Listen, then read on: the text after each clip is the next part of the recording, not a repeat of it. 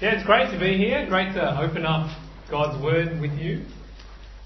Today's lyric that changes the world is Psalm 116. It'd be great if you could have a Bible open, one that you brought along, or if you don't have a Bible, we'd love to give you one. Again, at the table and afternoon tea afterwards. Come see us to grab a Bible. If you didn't happen to bring yours today or don't have one, thank you, and would like to follow along, then please just ask the person next to you to kind of share their Bible with you. I'm sure they'd be happy to do that. Well, to start with, I thought we'd spend a little time thinking about paid leafleters and charity volunteers. Now, paid leafleters first. You know, they're the kind of people who stand on busy street corners, or perhaps, as I discovered on Tuesday, at the Wentworth Footbridge, handing out leaflets for money. I got this one on Tuesday, last night. Did anyone else get this? Last night? This be some sort of, I'm not sure what it is actually, some dance party or something happening in Gaelic. Anyway, if you're interested, you can grab that off me afterwards. But paid leaflets, that's what it is. They hand out flyers for money. Things like, not just dance parties, but closing down sales, 90% off safari suits, fantastic. Or an opening offer for a pub, $5 steaks with any drinks purchased. Or the one that always keeps coming up on television too, Persian carpets, half price. Really, I've never met anyone who's bought a Persian carpet at full price. You have to be pretty silly to do that. Now, when I was an undergrad here at Sydney Uni, a little while ago, it's more than 10 years now, I'm just processing that a little bit, but it was last century when I was a student here. One leaflet I often get was for Mama's Kitchen. I'm not sure if it's still around anymore, but it was a chain of very cheap Italian restaurants. There used to be one down at Broadway. It's now turned into a yum cha place, I think. A sign of the times, perhaps. But yeah, it was a very cheap Italian restaurant. $3.50 pizza or pasta, actually. Yeah, I know, you just can't get a meal for that sort of money anymore these days. But perhaps I'd be near uni, I'll walk into Redfern Station, get a flyer, or maybe in the city, on George Street near the cinemas, going perhaps to meet my wife Sian, to catch a movie or something. Of course, she wasn't my wife back then. We were kind of just going out. And I should tell you, we did actually meet through the EU, and annual conference did play a role in our relationship. So you can register for annual conference at the contact table at RCC afterwards. I'll leave that with you and say no more about that. Perhaps I'd be walking down a city street, just kind of anticipating the coming meeting, kind of eyes straining forward, wondering if she's there, waiting for me. But all I'd see was a paid leafleter. They're hard to miss, actually. You can spot them from a mile off. Kind of just standing there with that sort of "I'd rather be anywhere else, doing anything else" expression on their face, handing out leaflets.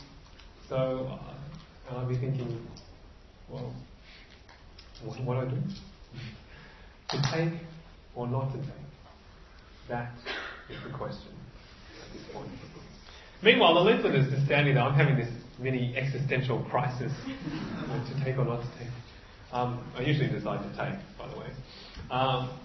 But the leaflet is just standing there, just going through the motions, handing out leaflets, not really caring who takes one or who doesn't.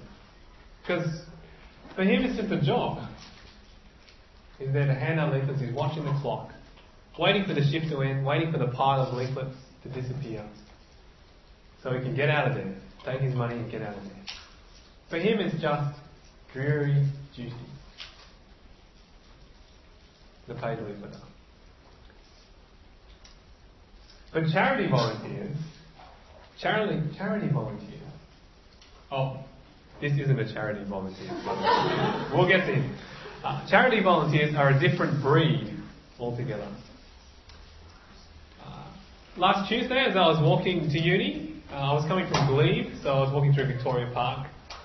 Well, as I came up to, the stairs that go up to the pathway that leads up to the clock tower in the main quad, I was coming up to those stairs and I saw him. Unmistakable. A charity volunteer. They're kind of young and funky, mid-20s, maybe early 20s. A lot like, Hugh Chilton here. You're not a charity volunteer. Not funky either. Kind of with the t-shirt with the logo on it, but the cool kind of long sleeve t-shirt underneath, the ID badge, and of course that essential tool of trade, the clipboard. Now, I don't know about you, but I'm never quite sure what to do in these situations. You feel kind of bad, you want to... They're working for charity. But I was in a bit of a rush because I had to get to the public meeting approaching 1 o'clock. So I'm just hoping that this guy is going to look past me to the guy behind me. But as I get closer, he's looking right at me, he's into his greeting, and before I know it, I'm there talking with him, he's telling me about these guys, Western pygmy possums, which are endangered. And before I know it, I'm kind of drawn into his concern for endangered Australian wildlife, because he's from Bush Heritage Australia. And I'm kind of drawn in and captured by his love for these animals.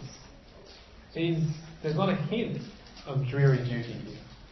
He's committed, he's passionate, and he's more than a little bit persuasive. He obviously loves the wildlife he's trying to protect. The charity volunteer. And when it comes to the Christian life, when it comes to your relationship with God, are you more like the paid leafleter or the charity volunteer? When it comes to the Christian life, to your relationship with God, are you handing out leaflets for Mama's Kitchen or signing up people to Bush Heritage Australia? When it comes to the Christian life, to your relationship with God, are you motivated more by duty or love? Psalm 116.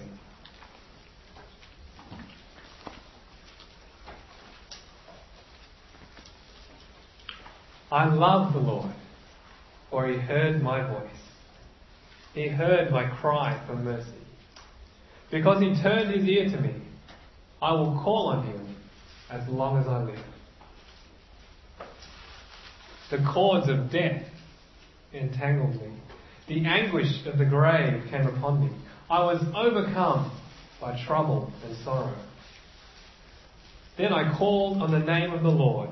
O Lord, save me.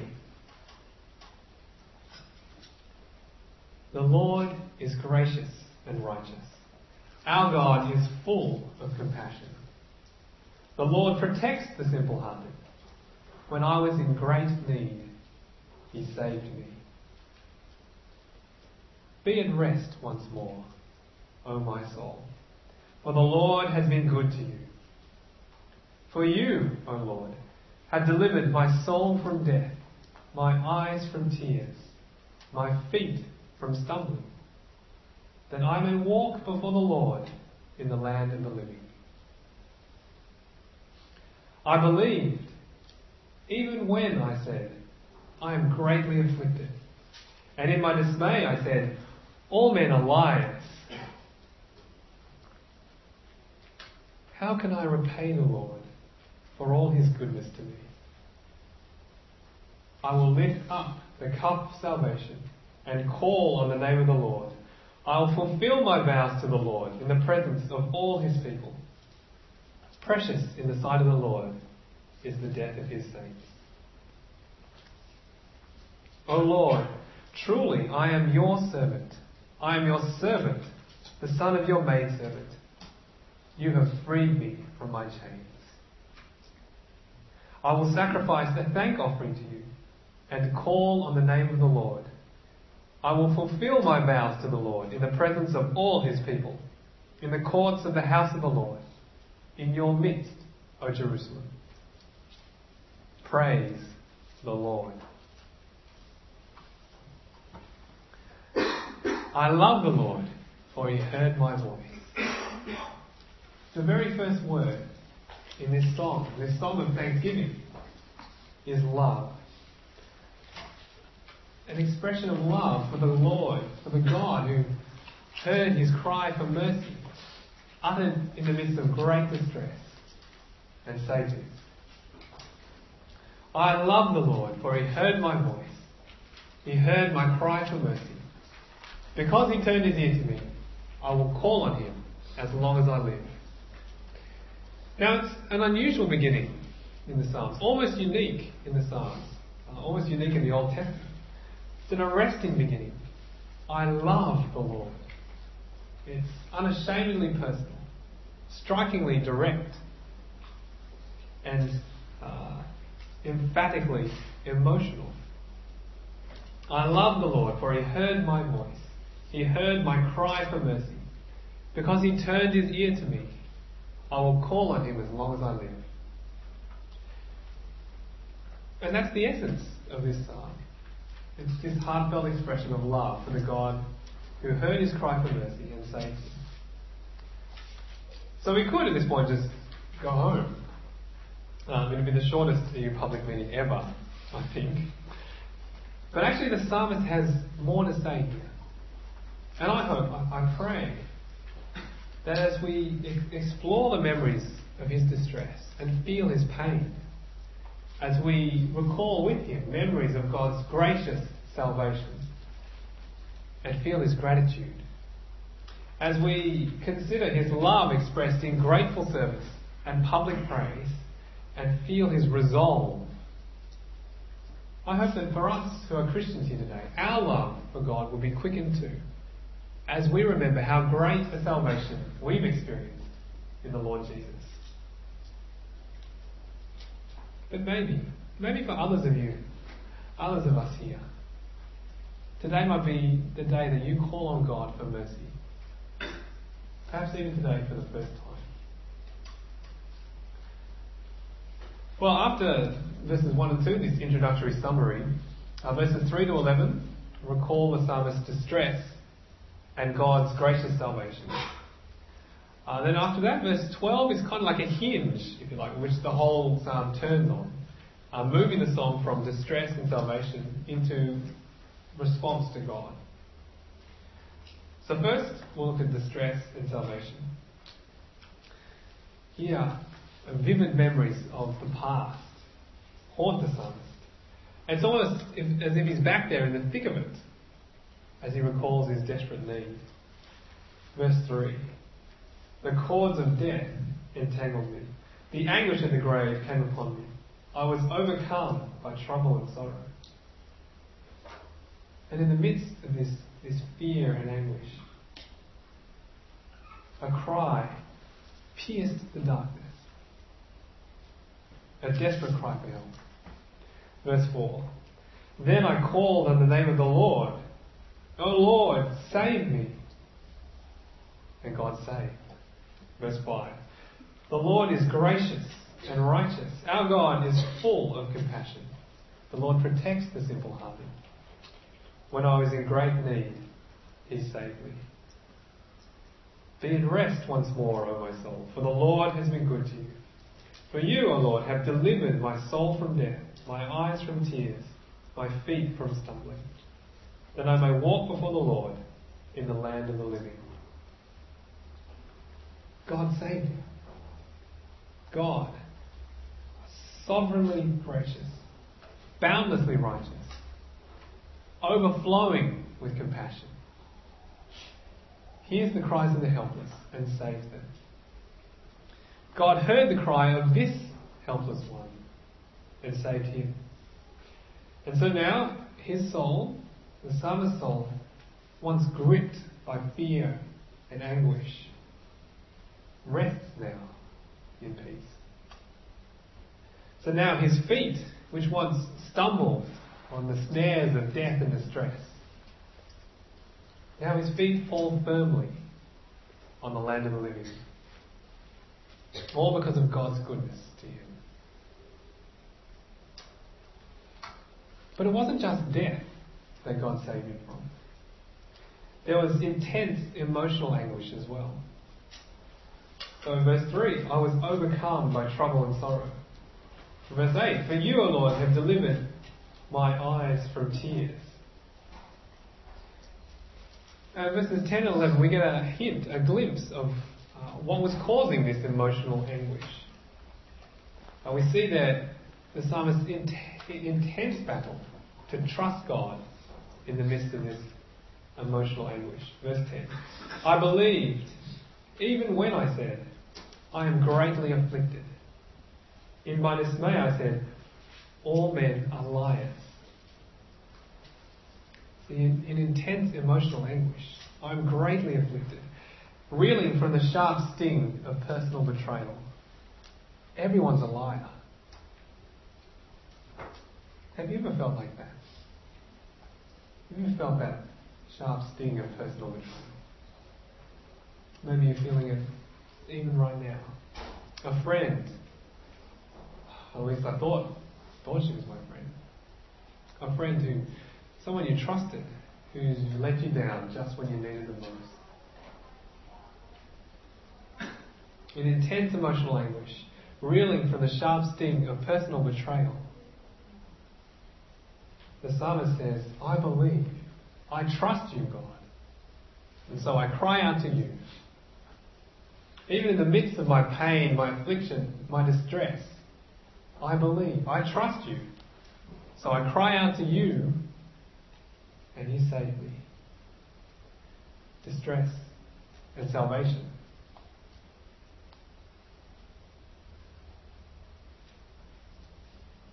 Now there was one who felt the sharp sting of personal betrayal, delivered by a kiss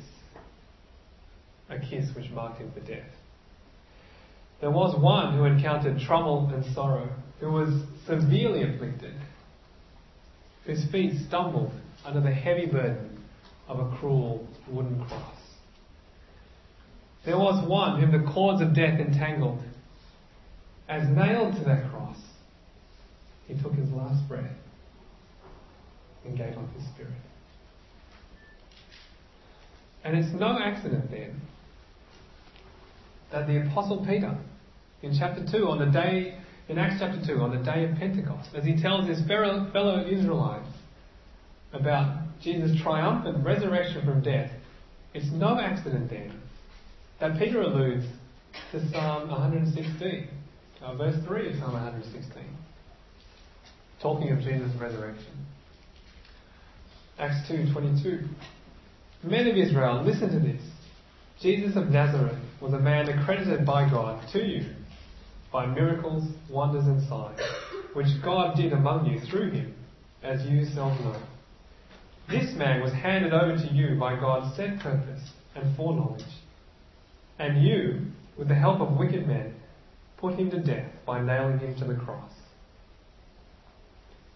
But God raised him from the dead, freeing him from the agony of death, because it was impossible for death to keep its hold on him. God freed Jesus from the agony of death. That's the allusion there to Psalm 116, verse 3. God saved Jesus from the agony of death, not by rescuing him from death, as he did the psalmist, but by raising him from death. See, for Jesus, the cords of death, which entangled him, the anguish of the grave, he was freed from them when God raised him from the dead. He was freed from the pain and agony of the place of the dead, the grave, the place where God's justice is done, and we receive the just punishment for our disobedience of him. For Jesus, the entangling cords of death were overcome, conquered, ended by his resurrection. God raised him up, freeing him from the agony of death, freeing all who trust in him from the agony of death. Well, is this your memory? Is your memory of distress? The distress of the death, of disobedience of God. The fear, the anguish of death as God's judgment for our disobedience. Is that your memory? Again, also, the glorious salvation of God, that in Jesus, and Jesus' triumphant resurrection, God's ended the agony of death, the fear of the grave, for Jesus and for all who trust in him. Is that your memory too? Or do you, perhaps even here today, do you need to cry out to God for mercy for the first time? Do you need to acknowledge your distress, your disobedience of God, which we're all guilty of? Do you need to cry out to God for his mercy and experience his salvation, trusting that he's ended the agony of death through Jesus' triumphant resurrection, distress and salvation?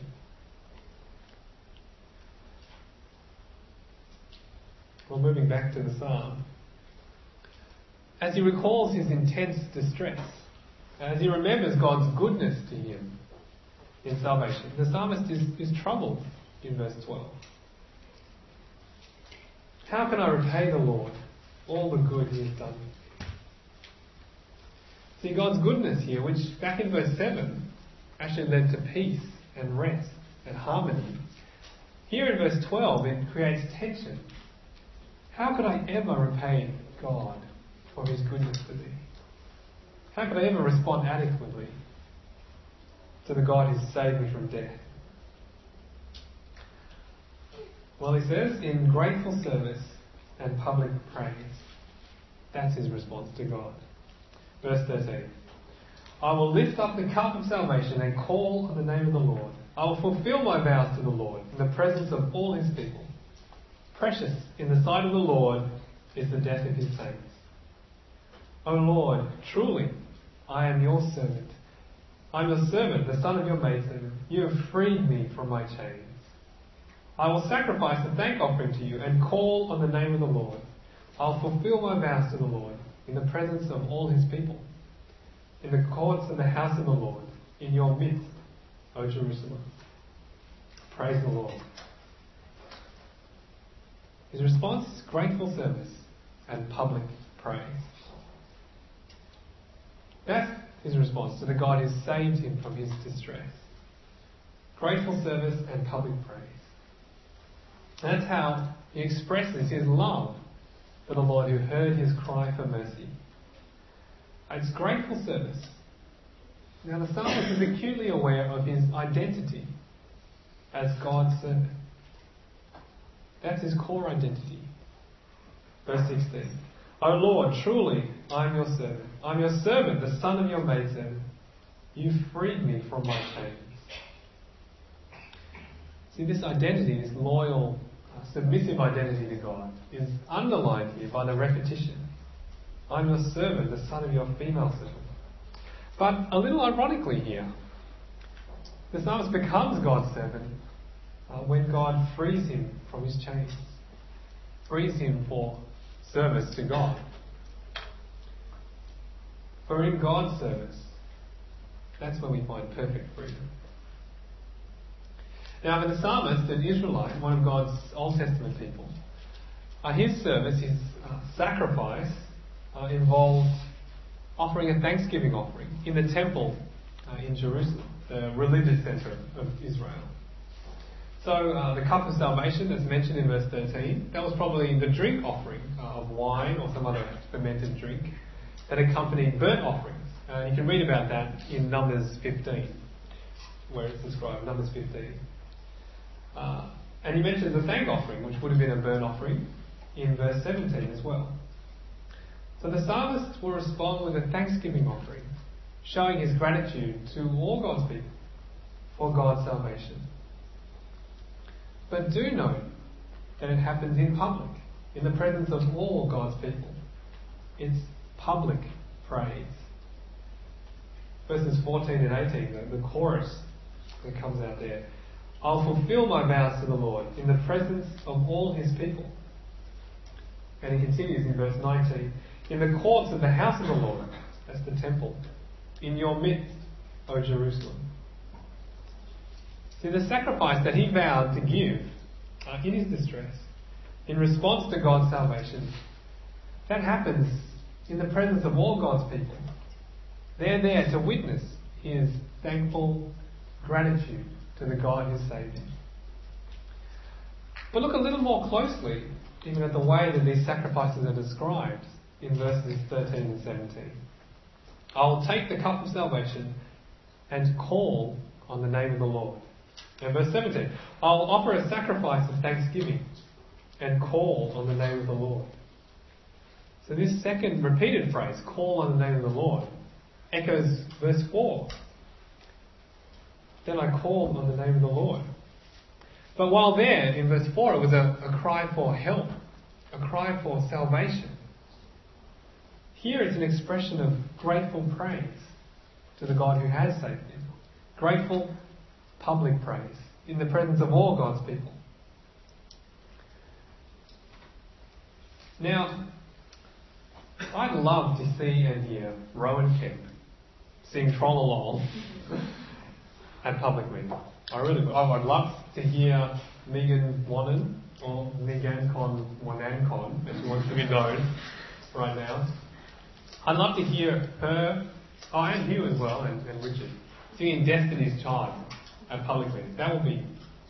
There's something strangely appealing about seeing your boss do ridiculous things. I'd love to see that. So do change your Facebook profile pictures, please. I did mine this morning.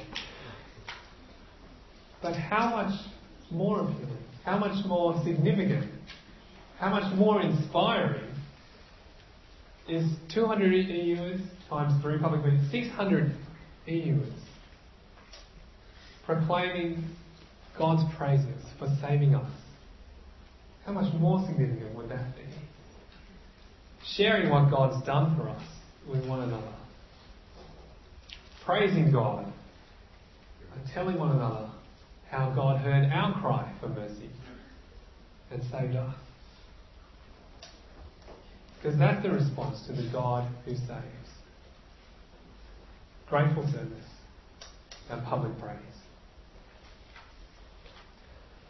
I love the Lord, for he heard my voice. He heard my cry for mercy.